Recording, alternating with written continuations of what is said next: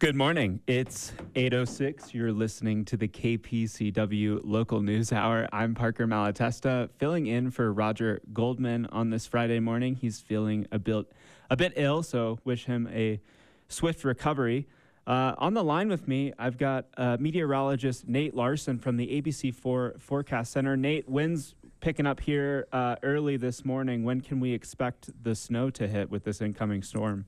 Yeah, Parker, we've got some big changes on the way. Most of it's going to arrive, though, Saturday afternoon, especially for Park City. You're going to see some milder temperatures again today. Winds generally fairly sustained, 20-25 miles per hour throughout the afternoon. Could have some gusts up to 40 miles per hour at times, but not a lot of moisture today. Slight chance of some rain, snow showers. Otherwise, tonight will be about 35, so still mild with south flow in place. And then we do have a significant cold front moving through on Saturday. In fact, a winter storm watch has been issued for Park City Saturday morning into late Sunday. Expecting some heavy snowfall to move through as this front really picks up into the afternoon. So I suspect sometime around 2 or 3 o'clock should be moving through the Park City area, and it's going to have even stronger winds with it. In fact, wind gusts of up to 60 miles per hour are expected. So blowing and drifting snow is going to be a concern on top of new snowfall. Now, within that winter storm watch, anticipations of anywhere from 8 to 16 inches of snow. I think Park City could be on the higher end of that for the Wasatch back with snowfall into Sunday evening. So plan on winter driving conditions throughout the majority of the weekend. We won't have a lot of moisture, I think, early Saturday, but by Saturday afternoon into Sunday evening should have periods of some heavy snow. A lot of the moisture clears out Monday. Temperatures, of course, are going to be much colder behind the front. We'll have 38 for the high Saturday and then 28 for the high on Sunday. We're staying a little cooler on Monday as well with just 28 again for the high, overnight lows in the teens. We should see fairly dry conditions Monday, Tuesday. Have potential for more wet weather, though, towards the middle of next week. Start to see chances of snow increasing again by late Wednesday into Thursday. So, be ready for some. If you have outdoor patio furniture, things like that, of course, it is winter, so you might not have much outside, but things that could get picked up, blown around with some of those strong wind gusts, need to make sure to batten those down, garbage cans, those sorts of things. Definitely sounds a bit nasty. Thanks, Nate, for the info. Have a good weekend. All right, now time to talk about what this new storm means for the backcountry. On the line with me, I've got Greg from the Utah Avalanche Center. Greg, what are we looking at for this weekend with the new snow? Yeah, good morning. Well, ahead of the new snow we're expecting this weekend, I don't think I need to tell anyone just how windy it is. We've seen some really strong winds, really beginning since yesterday afternoon. The good news is that there wasn't a whole lot of loose snow available for transport. So even though we had some windy conditions yesterday, we weren't seeing a whole lot of fresh wind slabs. There was actually a party that was involved in a small avalanche in the Salt Lake Mountains in Days Fork. And what was interesting about this was it was a 6-inch wind slab, but it was in steep terrain and steep consequential terrain. So they had a really good write-up. I encourage people to look at it on the UtahAvalancheCenter.org website. But yeah, going into today, tonight, and this weekend, just winds are going to be increasing. We may see a little bit of snow today. I don't think it's going to be enough to change things, but any loose snow will be quickly blown into wind drifts. If for people that are getting out today, I imagine you're going to be looking for wind sheltered terrain. It's going to be hard to come by. I do think the upper elevations, when they're this strong, they just are moving snow and scouring it. So it's pretty rare to get widespread wind drifts. But I think at mid elevations, for those trying to find some wind sheltered terrain, you could find more prominent wind drifts. So be surprised. Don't be surprised by finding some wind drifts and typically wind sheltered terrain. And then, going into the weekend, strong winds overnight into Saturday, heavy snowfall. So we're going to be seeing a rising avalanche danger. Likely the danger will be, it's moderate today, likely will be considerable by Saturday, possibly even high later Saturday into Sunday. And you just heard the weather forecast. Looks active through the early part of the week, a little bit of a break, and then more snow Wednesday, Thursday. So, March is beginning. It's the snowiest month we get in the Wasatch, and it's certainly beginning as it typically does. Yeah, a lot of snow. Yeah. Thanks, Greg, for the information. Take care. Thank you so much. Bye-bye. This is Parker Malatesta. You're listening to the KPCW Local News Hour. Coming up, we'll have a pre-recorded interview I did with members of the University of Utah ski team. Then I'll be speaking with Meagan Nielsen of Habitat for Humanity about their upcoming financial education course, She Means Business. We'll finish our hour with our monthly chat with Lauren Gustus, executive editor of the Salt Lake Tribune, who I'm sure will have a lot to talk about given that today is the last day of the legislative session. Be right back. Time for some local news. Newly released dashcam footage shows the moments leading to a Wasatch County man's death after a sheriff's deputy attempted a traffic stop, pursued, and ultimately fatally shot him. KPCW's Connor Thomas reports. Donald Ball was an honorably discharged Marine and former Blackwater guard. A deputy with the Summit County Sheriff's Office pursued him from Camas into Wasatch County, south of Woodland, and fatally shot him shortly after 12:30 a.m. November 9th. Ball had an active no-bail warrant for failing to complete court-ordered mental health treatment and not contacting probation officers. The newly released footage shows the chase and some of the confrontation between Ball and the deputy, whose name has not been released. The 5-minute chase begins at 12:29 a.m. after the attempted traffic stop when the deputy turns on his lights and siren as Ball flees in a white Dodge pickup. Both vehicles appear to be moving at high rates of speed. After the deputy attempts a pit maneuver to spin out the truck, the chase continues from State Route 35 onto Bench Creek Road until Ball reaches a closed gate at Aspen Hollow Road. There, the deputy blocks in Ball's truck and both men get out. In the footage, the deputy shouts for Ball to put up his hands. Then Ball runs around his truck toward the driver's side of the deputy's car with a long object in his hand. Summit County Sheriff Frank Smith has described the object as a steel pipe between 3 and 4 feet in length with a cap on top. Off camera, the deputy fires 11 shots. He radios that shots have been fired and requests help. The shooting itself was not caught on camera, but you can hear it. We want to warn you, some listeners may find this audio disturbing.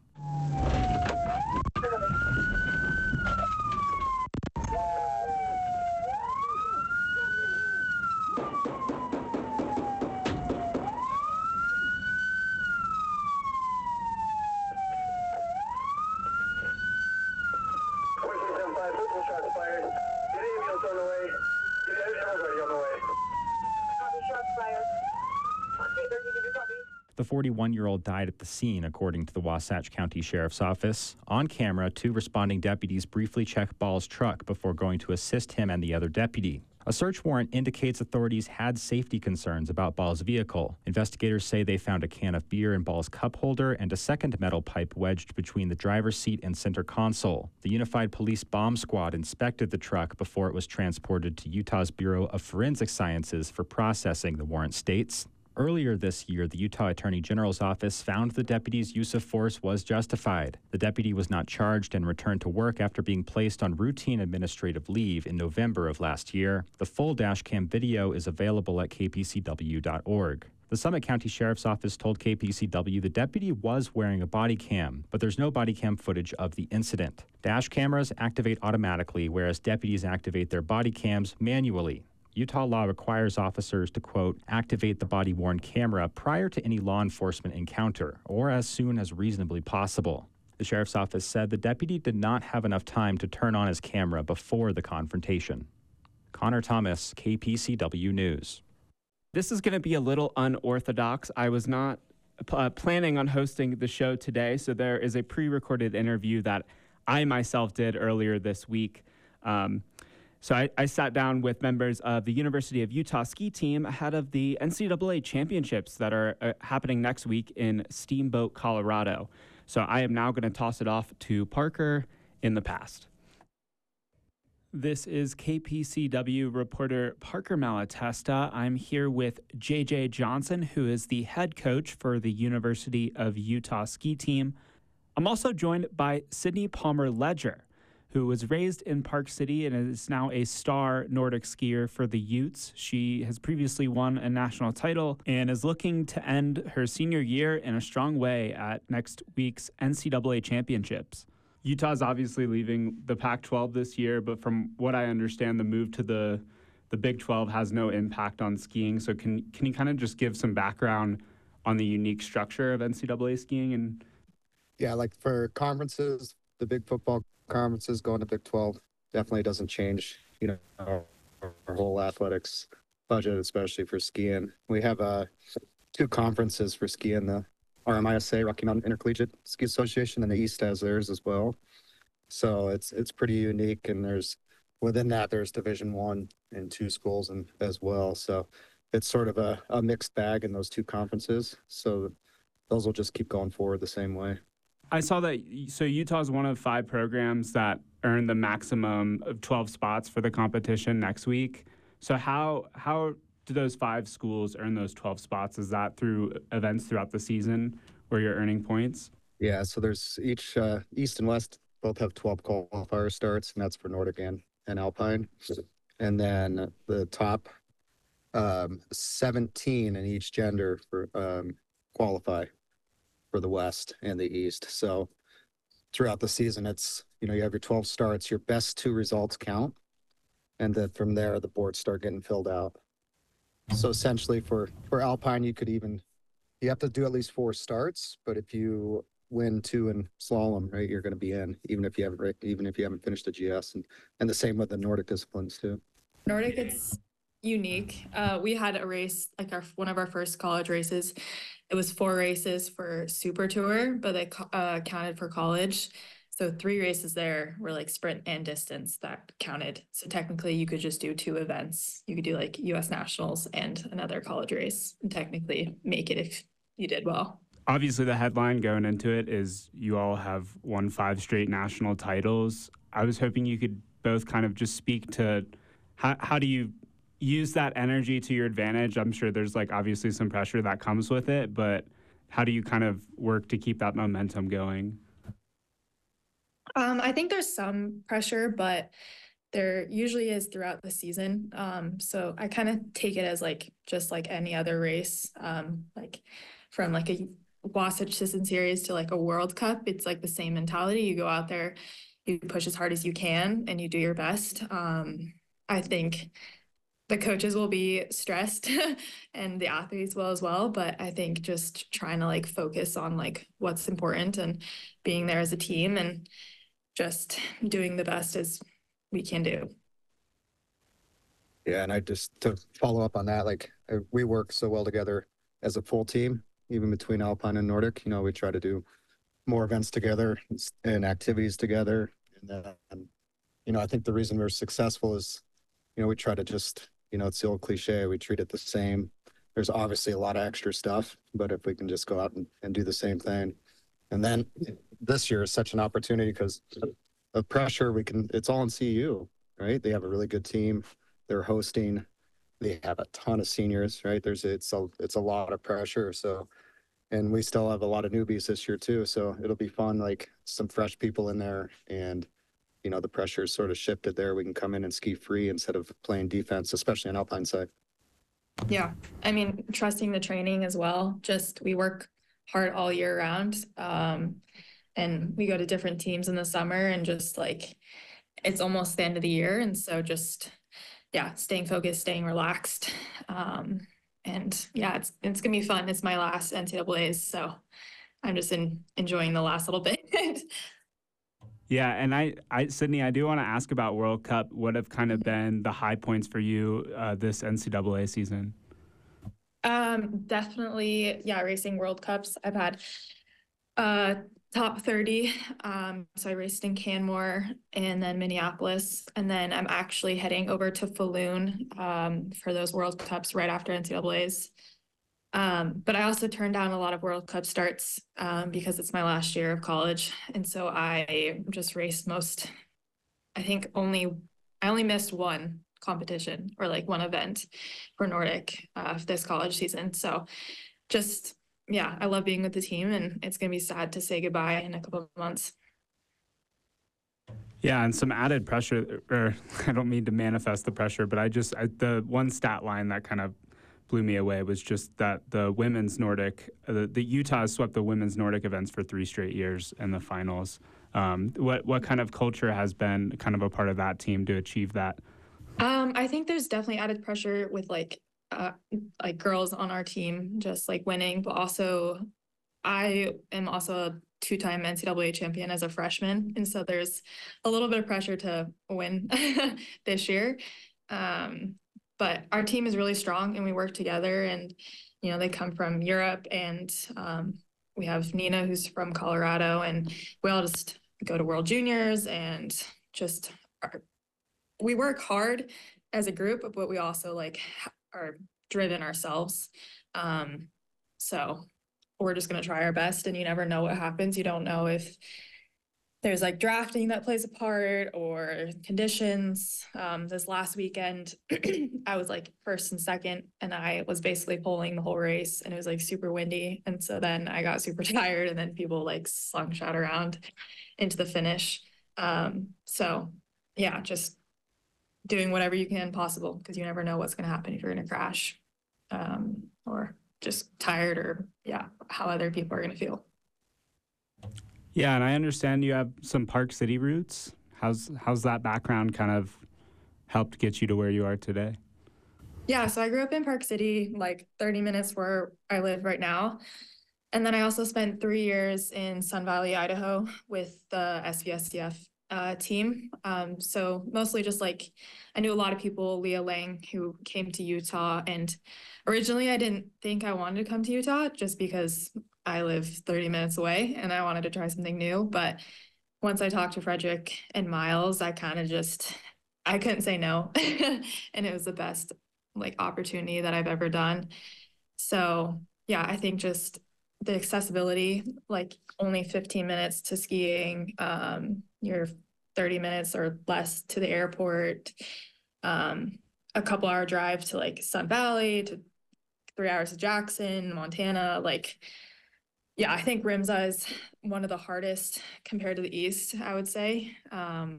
But racing with Colorado, you're neck and neck with some people, but after the race, you're friends with them. And I travel a lot and train with them in the summer. So it's kind of fun to see all of us grow.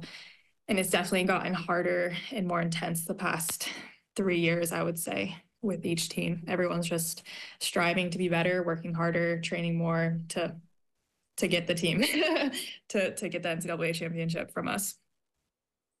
Yeah. Coach, are there any athletes you want to highlight on the men's Nordic side or also on the Alpine team?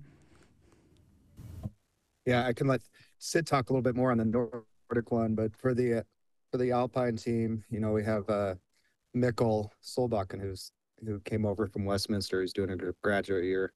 We just call him the Big Easy. He looks the exact same if he's skiing powder, ice, or anything, and just so chill and steady that he's so consistent.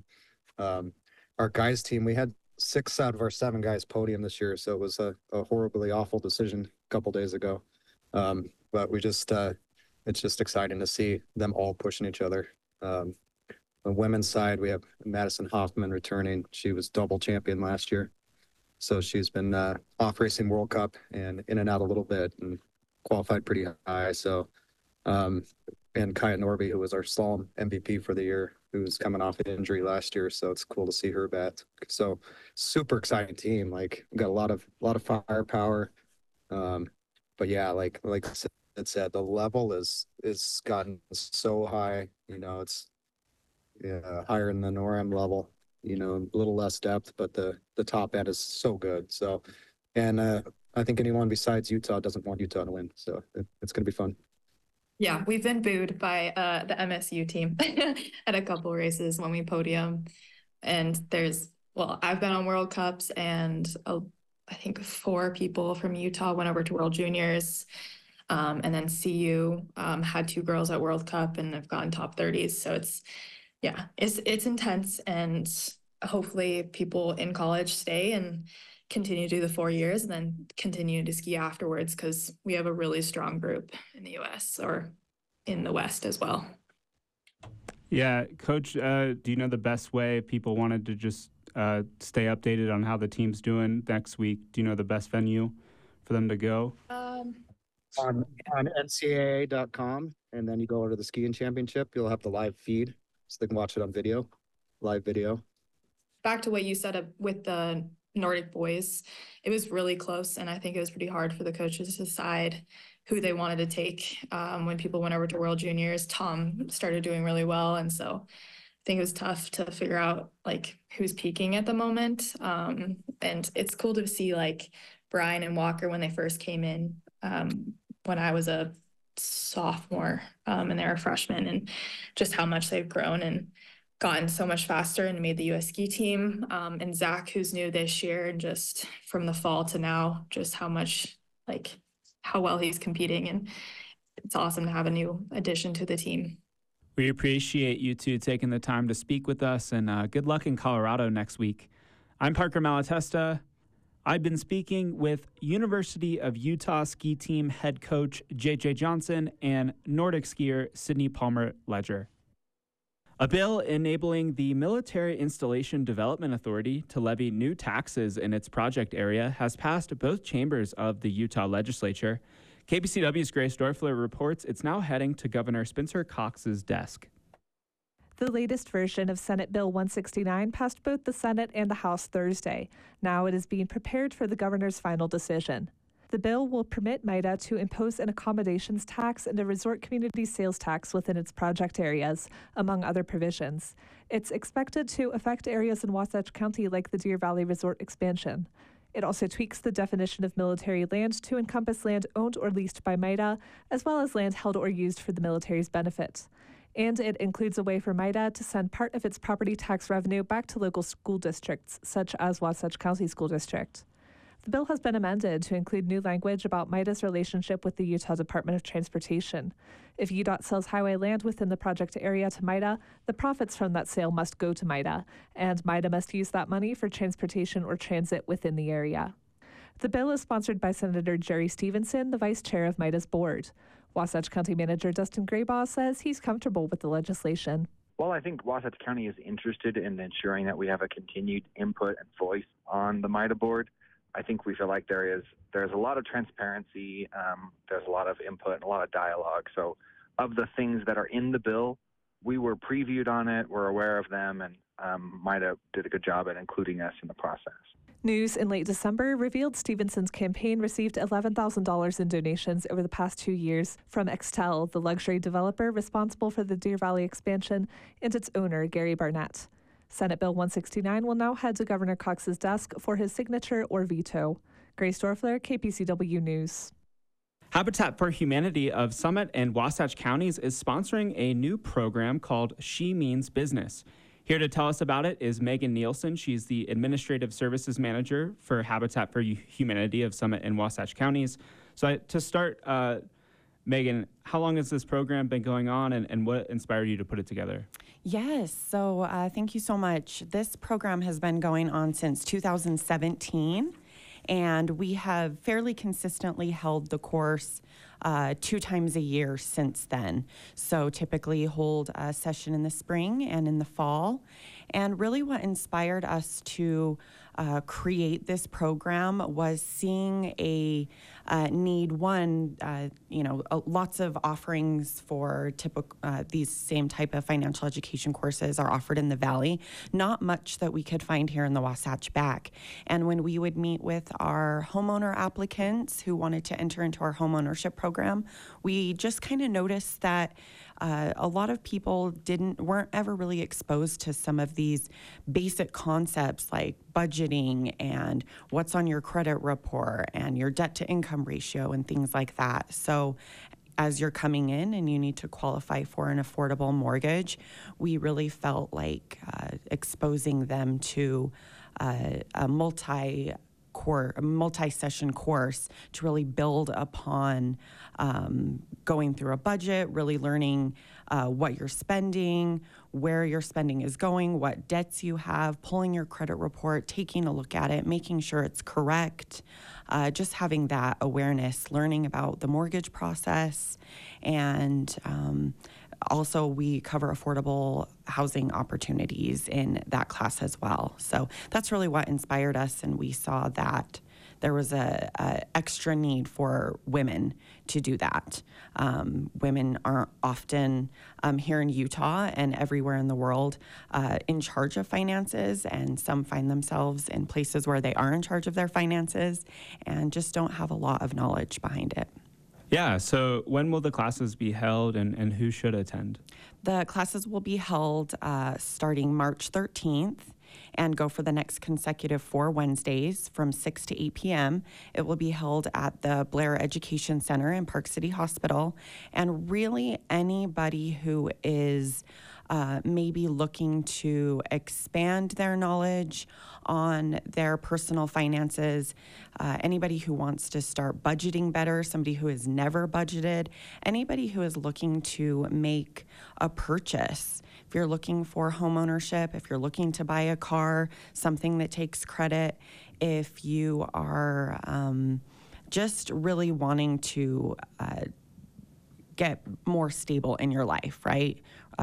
Habitat for Humanity, one of our pillars is self-reliance and stability, and having your head wrapped around your own personal finances is really important to that. So we have students from age 20 to age 60 come to our classes. So it's really open to anyone. Yeah, and I understand you have some instructors lined up for the courses who's agreed to come participate. Yes, so Kathleen Barlow is a financial advisor, a longtime Park City resident. She's remote now, but still joins us. She actually helped us create the class. So she's been a really fundamental person in She Means Business over all these years. So she goes over investing. She goes over what is your relationship with money? Where did you get your core messages about money? It's often from our parents, and we don't often explore those. And sometimes we have to do some unlearning about things that have been taught to us while we were growing up. We also have Nanette Bush. She is a mortgage broker here in the Wasatch Back. She talks about the mortgage process. Shelley Barris, our executive director, comes in and talks about affordable housing. And we also have Jamie Swarzenbach. She is a new addition to our team and just kind of getting involved in helping us on our committee. She's from American Express. And also Lindsay Powers from America First Credit Union. She does a really good deep dive into credit, debt, what's on your credit report, tips to improve your credit and manage debt load and things like that. So she's also been with us for many years. Yeah, it's touching on a lot of important financial pieces. How do you feel that this program kind of fits into Habitat's larger mission? Yeah, so like I said, one of our big pillars is self-reliance and stability and personal finances. If you don't have a finger on what is going on in your life, and I think now where every money is so electronic and sort of up in the cloud and ethereal, we don't always know exactly what's going through our Venmo, what we're buying on Amazon. We don't really pay attention, I think, as much as when we used to get paper bank statements, right, and really look at those and balance a checkbook and things like that. So really paying attention to that and being in tune with what is going on with your personal finances is super important for that stability. And like I said, with our homeownership program, so important that when you come to apply for our programs, you really know where you're at, right? There's not a surprise on your credit report. You went and got a car loan, right, and have a high car payment, and you can really see how that could affect some of your other long-term goals. So really, yeah, that's self-reliance and stability. Yeah. So classes start Wednesday, March 13th. Yes. It's still room to apply, and how would people go about Yes, getting there in? is still room to apply, and they can register at habitat-utah.org or send an email to programs@habitat-utah.org and sign up. Yeah, in the case that someone is not free on Wednesday evenings, are there any services Habitat provides or places you would point people for just generic financial literacy information? Yes, our instructors are always happy to connect with the community, and so they can reach out to that same email address, programs@habitat-utah.org, or give us a call at 435-658-1400, and we can we can help. And like I said, we hold this class twice a year. We also hold other financial education courses throughout the year and have lots of resources we can point people to. Yeah, Meagan. Are there any other points you want to make or think? It's a fun class, and it is personal finance often is a sensitive subject, right? And there can be a lot of judgment around it. And so we really try to create a safe space, non-judgment zone for people to come and just talk about where they're at and their experience. So it's also free. It's no cost, 4 sessions, chock full of information. Thankfully, we have a lot of sponsors and community members who help us make that happen. And it's a fun class. It builds, each class builds upon the other, and it's important to come to all classes to get the full scope of what we're offering. Yeah, well, thank you for sharing more about it. We've been speaking with Meagan Nielsen. She's the Administrative Services Manager for Habitat for Humanity of Summit and Wasatch Counties. Jumping into some news, the Salt Lake City Committee for the Games officially filed its preferred host submission to the International Olympic Committee Thursday. The preferred host submission provides an overview of a potential 2034 Winter Olympics in Utah, including site plans and financial information. More documents, including contracts for venues, lodging, and marketing, will be submitted in late March. With the bid process now reaching the last steps, officials leading Salt Lake City's push to host the 2034 Games anticipate a final decision this summer. Members of the IOC's Future Host Commission are expected to visit Utah in April. From there, if all goes well, the executive board of the IOC would motion for an election to grant the Games. Salt Lake City is the only bid the IOC has officially recognized for 2034. Salt Lake City Committee for the Games President and CEO Fraser Bullock said the bid team would give a presentation to the entire IOC membership ahead of an election. Bullock said they anticipate a host election on the eve of the Paris Summer Games on July 24th, better known in Utah as Pioneer Day. We're excited for that. The IOC understood the importance of that and kind of moved us a day to be able to do that. Utah Governor Spencer Cox thanked the committee for its work Thursday. This is a submission that will make the citizens of Utah proud. We are well represented, and we're so excited to hopefully be all together on Pioneer Day in Paris, signing the agreement that makes it official for Utah to be the host state and Salt Lake City to be the host city. So thanks to everyone who's been involved. Bullock said the committee will likely release more information about venues in the coming weeks. The IOC has identified the French Alps as the preferred host for the 2030 Games. Both the 2030 and 2034 Olympics are expected to be awarded in July. In other news, the Snyderville Basin Planning Commission just forwarded 14 new commercial condos near Quinn's Junction for approval. They're not residential condos, but instead blank slates for businesses.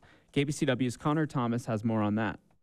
There are already some commercial condos out there at the Park City Business Center on Old Highway 40 just outside of Quinn's Junction. They're used by everything from auto repair businesses to gyms to plumbers and more. There's a laser supply business out there and a wine storage facility. Some of the commercial condos have been purchased by individuals as quote-unquote man caves, places to store outdoor toys. What they're not used for, at least legally, is residential space. As Snyderville Basin Planning Commissioner Chris Conaby explained at the Tuesday meeting, condominium just means an ownership structure. It doesn't define the use. Basically, a good way to look at it is the outside shell and the roof of the building is owned by all the individual owners inside of it. The 14 condos the commission considered are for businesses. It gave a positive recommendation to County Manager Shane Scott, who has the final say. The condo's future owners may need to return to the commission to get approval for certain uses, too. The condo application also included 70 parking spots, which got a positive recommendation as well. Steve Stanton, who runs 30 Minute Tire out of an existing commercial condo unit, said it could help take the pressure off of the rest of the business center's parking. Because all of my people are just, completely livid down there about trying to manage that. The commission debated how much parking was needed and approved the 70 spots requested. That's because the buyer determines how the condo is used. Connor Thomas, KPCW News. And the Park City Police Department is asking for the public's help after a coat worth thousands was stolen from a store on Main Street. A Russian sable fur coat priced at $80,000 was stolen from Sitka Fur Gallery Tuesday at the center of Main Street.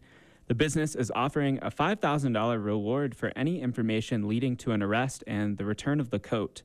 Detectives are asking for help identifying two people recorded on the store's cameras. The pictures can be seen online at kpcw.org. Anyone with information about the crime is asked to contact Park City Police Dispatch at 435-615-5500. And I'm now joined by Lauren Gustus, executive editor of the Salt Lake Tribune. Lauren, today marks the last day of the legislative session.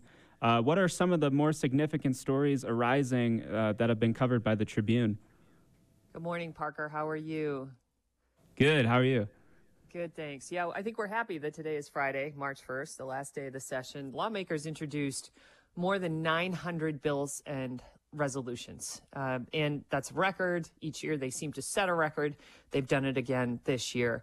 I would say that we covered, and many others did as well, a bunch of the culture war bills at the top of the session. So that would be an anti-DEI bill and a bathroom bill that we focused on. So listeners may be familiar with those bills as Roger and I had talked through them at the end of last month. As the session proceeded, we started to see more legislation around a couple of baseball stadiums, which are both proposed for a couple of pro sports stadiums, an NFL stadium and a baseball stadium that are proposed for Salt Lake City. Talks more about education funding, specifically vouchers, school vouchers. Can spend a little bit more time on that. And also just looked at the budget on the whole. You know, one of the principal responsibilities of the legislature is to balance the budget. They will vote on the budget today. It'll be one of the final things they do before they break, before this 45-day session is over. And the budget will total just over $28 billion. Notable for what's in there, absolutely, but also for what's not. And specifically, what we're seeing is there's just not a lot of support, not as much support as folks wanted for homelessness issues. Homelessness, I would say more so than housing, got short shrift in this year's budget. And there's some frustration as the session comes to a close on behalf of some that we just didn't do enough there.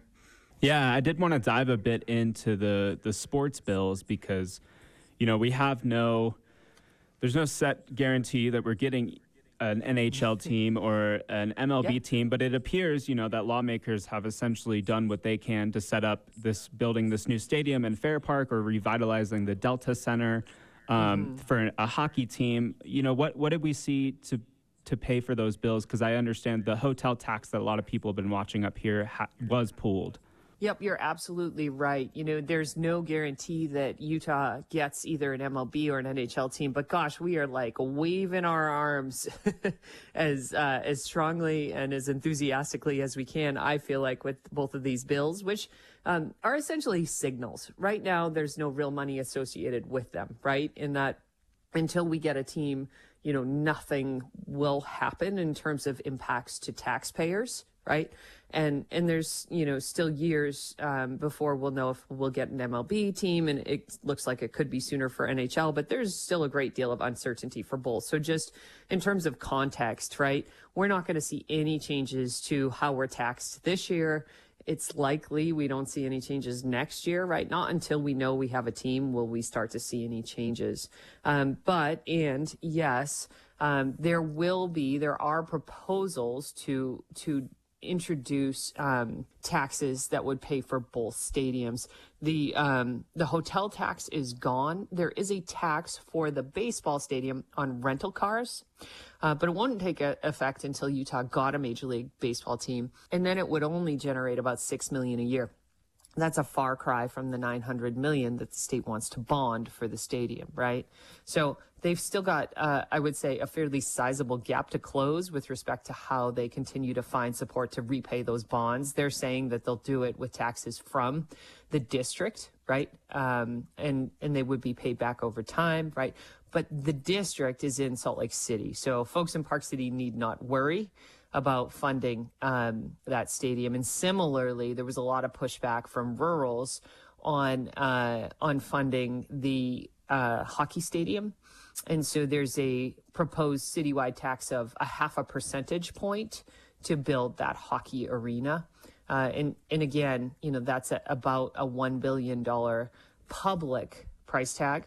So between the two, spending, somewhere in the neighborhood of $2 billion is what lawmakers are proposing on these stadiums should Utah be in receipt of either team or both. Yeah. Going back to the school voucher stuff that you mentioned, that was kind of, an action of last year's legislative session. I saw the Trib story that was recently launched, but did see some hiccups. What can you tell me about that? Yeah, so the website, so this was a big deal last year, right? And if you recall, lawmakers linked increases in teacher pay to the voucher bill, right? And so they kind of put them together to build support, in essence, for the voucher bill. And the voucher bill last year offered $8,000 to a family per student for essentially, I'll call it, alternative education. It could be private school, it could be homeschool, you name it. Charter school, I believe, although don't quote me. And so that was passed, but it took some time for the state to get up and running, right? And so it did so earlier this week, launched the website where families can apply.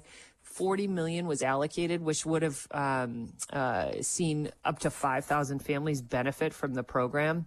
And in, the first 15 minutes of the site being live, it crashed.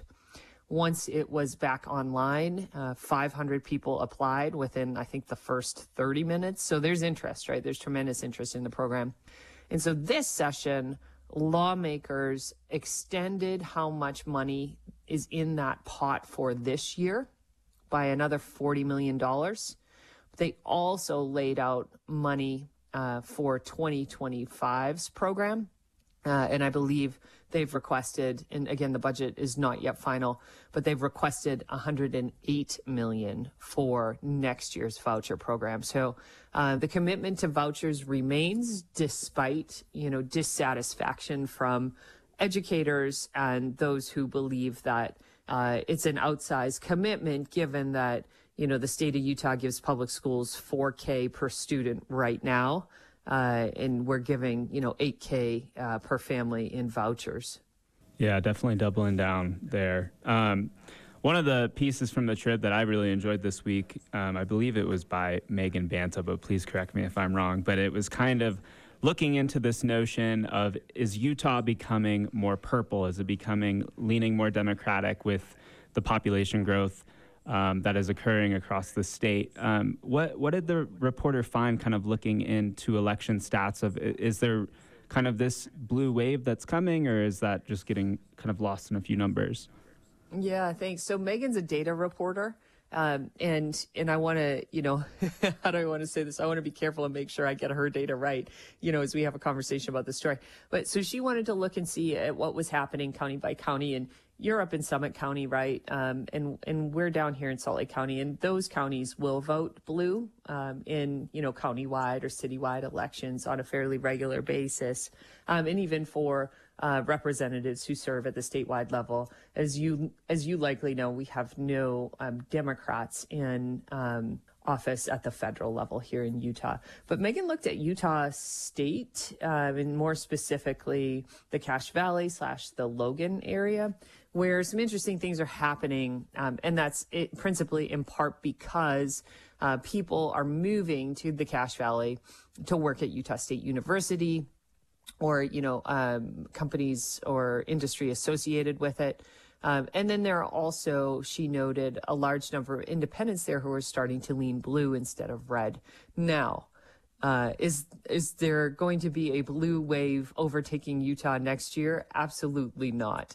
Even the Democrats she spoke with said it's going to take a few election cycles of dedicated work before we flip, quote unquote, Cache County. So there are changes in the percentages of support for Republican candidates in any number of counties, including in Cache County, and that percentage is decreasing. But Republicans still have the upper hand and still will continue to have, occupy that dominant position here in Utah, even as we're starting to see pockets of change, such as up in Cache Valley, and even as the percentage of support for Republicans continues to decrease. They've still got such a strong position here in the state that we're not going to see, fundamental change, as one expert that she spoke with said, for at least a couple of elections, if not more. Yeah, and I thought it was really interesting. I know she looked at, I believe it was like Carbon County and some other southern Utah counties, that comparing kind of I believe it was the George Bush 2000 election with the Trump 2020 election, and some counties that have actually, grown much more red. You're absolutely right, Parker. Beaver, Carbon, and Juab County are seeing, increased support for the Republican Party in terms of those percentages going up. Yep. Yeah, and Lauren, I kind of wanted to end. I saw the op-ed that you wrote yesterday, kind of just speaking to state lawmakers and transparency, and was wondering if you could kind of give our listeners kind of a brief of what you talked about in that piece. Gosh, I will try. So, this session has been extraordinary as one takes a look, as we have, at how open our government is. So this week, Cox signed a bill that will make lawmakers' work calendars private.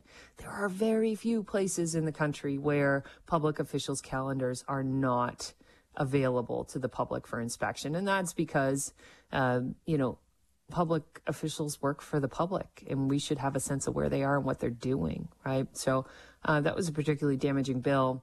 Taxpayers moving forward will pay for private companies to scrape lawmakers' public information from the web. And there are all kinds of other, I would say, secretive advancements in issue-specific bills that presented this year, including, the formation of a new water entity that will be entirely private. We won't know how much this entity is paying for water that it wants to buy from other states and use here in Utah, and what that cost would be to taxpayers. So I essentially just wrote about how concerning this is, how I hope that it is concerning to others, right? We know that democracy takes work. It's not a given. And we're doing that work every day, as are your folks, as are you, Parker, as we look at, how we hold public officials to account, how we help communities understand what public officials are and aren't doing on their behalves. And when these kind of measures are introduced, and when we have more secrecy around what lawmakers are doing, we lose, trust. Trust decreases. And the last thing that we need, in my opinion, is less trust among folks in our communities. So wrote to Mike Schultz, our Speaker of the House, after he shared some misinformation with respect to Tribune reporting, attacked a couple of our reporters this session. Didn't hear back from him, and so decided to write myself and also share the letter that I wrote with him with readers yesterday. And the response has been tremendous. A lot of support. A lot of people are grateful for local news and information, and that's heartening. That's wonderful to see. Yeah, Lauren, about out of time. Are there any other things you want to mention or think people should check out on the Trib's website? Well, follow us tomorrow for a full wrap-up of what happens late in the last day of the session tonight. Thanks, Parker. Leadership Park City's annual forum returns in March and will focus on the future of mountain towns. In his last year as program director for Leadership Park City, Miles Rademan will moderate a panel at the library Monday, March 18th. For the forum, Rademan has selected 5 representatives from Park City and sister communities. They've all lived the life in these resort communities and been involved, totally involved in these communities. And I'll be asking them questions about where they came from, how they saw their communities evolve, how they're dealing with some of their issues. The panel will include journalist and author Paul Anderson of Aspen, Park City lodging owner Rhonda Sedaris, and Jonathan Schechter of the Jackson Town Council. Rademan said he wants to see how other towns are tackling Park City's same problems. Traffic, child care, affordable housing, divisiveness in the government, how they're dealing with them, and whether they are optimistic about the futures of their communities. Hopefully they can give us some sense of optimism, but I'm not sure they're all optimistic. That'll be interesting for me to elicit from them. And of course, we'll have plenty of time for community input or questions and answers. The event's scheduled to run from 7 to 9 p.m. at the Santee Auditorium. Once again, that's Monday, March 18th. I'm Parker Malatesta, filling in for Roger Goldman today on the KPCW Local News Hour. Thanks for tuning in. You're listening to KPCW Park City at 91.7 and 88.1 FM in Summit County, 91.9 FM in Wasatch County.